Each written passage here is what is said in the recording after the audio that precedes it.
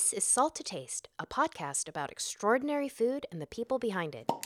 Brought to you by Panna, the cooking app that gives you step-by-step video recipes from master chefs. In this episode, you'll hear from Mexican chef Gabriela Camara.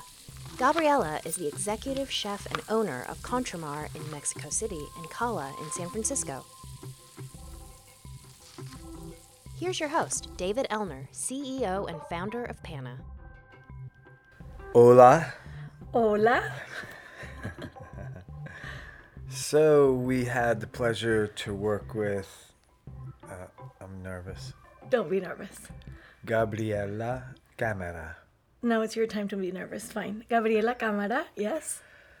She has two restaurants, one in Mexico City, one in San Francisco. I'll let you say the names perfectly.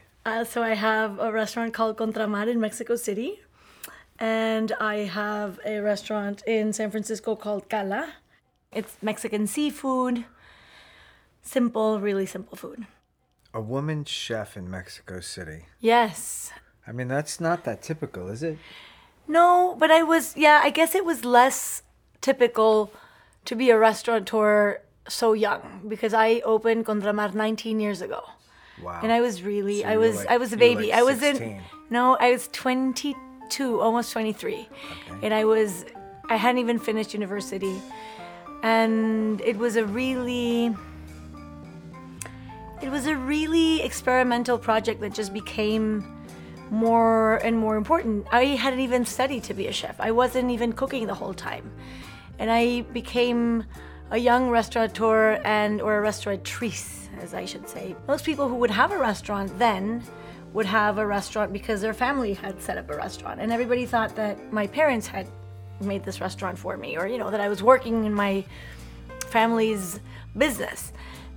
The reality is that it had been 4 friends. We got together and we decided that there was no fresh Mexican seafood in Mexico City.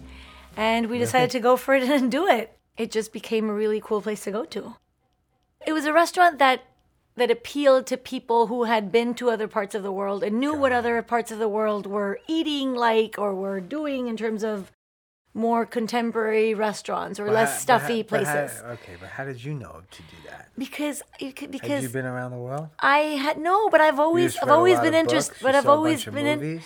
I've always been interested in food. Always been interested in food. And when I was asked why I didn't study to be a chef, I thought I didn't want to go. It was the 1990s. I was going to university, and it was a time when to be a professional chef mostly would mean that you would be on a big cruise ship or in a big hotel, and that did not interest me. I always thought that I would retire and go to a villa in Chianti or somewhere in Tuscany. Dream. No, but you know what? I think we're smarter to be doing things in the food world now. And then when we retire, we really retire. Yeah. I always thought I wanted to, cook from a farm that I had in the back. And that's how I grew up. My mother was Italian. My father was from a really incredibly sort of gastronomic-oriented family. All my aunts and my grandmother were extraordinary cooks. Now, fast forward, how do you end up in San Francisco? I don't know. About? I mean, I think the food movement now, centering on local ingredients, local techniques, traditional recipes, and sort of terroir in terms of flavors and eating experiences, leads to people really getting into their backgrounds or leading into, digging into what they have eaten traditionally or their family's history. For me, what connects most with me is the simplicity. Mm-hmm. But it has to do with people totally. But it has to do with everyday food becoming something that people can actually talk about in ways that they can be very proud of. I think, when people wanted to go eat only at Rebuchon or, to go to El Bulli when you traveled or go to the fanciest Japanese restaurant in Tokyo, I mean, that is an experience and it's extraordinary, but it's a very different type of experience. And Mexican food can be very, very sophisticated and it can be very, very simple. So how did you end up in San Francisco? How did that happen? Because it happened to be that I moved there with my family, and then and Mexican food was such a thing in the United States that everybody's like, are you going to make a restaurant? Are you going to make a restaurant? Lucas's father really wanted to live in Northern California. I see. And so we went there and fine. although many interesting things happen in California, and ingredients that you cook with in Northern California are a dream. You really feel, you become really lazy at cooking because things are so delicious that you don't even want to spoil them by cooking them. True. I never expected to be a chef, a professional chef or a restaurateur. Never. I have only done what I want to do and what I like to do, and I would pay to do what I do. I love it. Oh, that's amazing. But I really enjoy feeding people. I really enjoy the service part of restaurants. I think that's been in San Francisco, the Mexican food prepared the way that I prepare it has been very innovative, and there's nothing like that because there really isn't anything that is sort of simple but refined, but not huge portions and burrito. I've put a lot of emphasis in service, and we have an incredible hiring model. We hire people that have been in prison, not all of them, so they are very happy to be serving, and that's beautiful. And it's been a really neat thing to do. You cook every night. I'm not in Cala every night because I want to spend, I spend sometimes in Mexico and sometimes with my son. And for like 4 nights a week. Yeah. I'm in the kitchen. And I'm now working on a cookbook. Are you a hard ass in the kitchen? You know what? I'm pretty neurotic. Be honest. I'm pretty neurotic. Yeah, really? I'm pretty neurotic. Yeah, you didn't show that at all today. I'm pretty neurotic about doing things well because I think you might as well do things well because it's just a little bit more of an effort. Sloppiness in the kitchen gets you freaked out. Really freaked out. Have you thrown anything recently? Never. Have you hit anybody? Never. No. I'm very relaxed. Yes, in that way, I'm very relaxed. But I am. I guess I am I don't know. I guess I am a tough judge when people are cooking and when I taste things. I really enjoy tasting good things. So what's next? I don't know, to get things on a smoother How long have you been in San roll. Francisco? I've been living there 3 years. I This see. summer it's gonna be 3 years, and Cala has been open almost 2 years. And So you don't know what's next. I don't know. We're doing things. We're doing more expansion of the taqueria that we have in the back. What's the jam? What do you gotta have?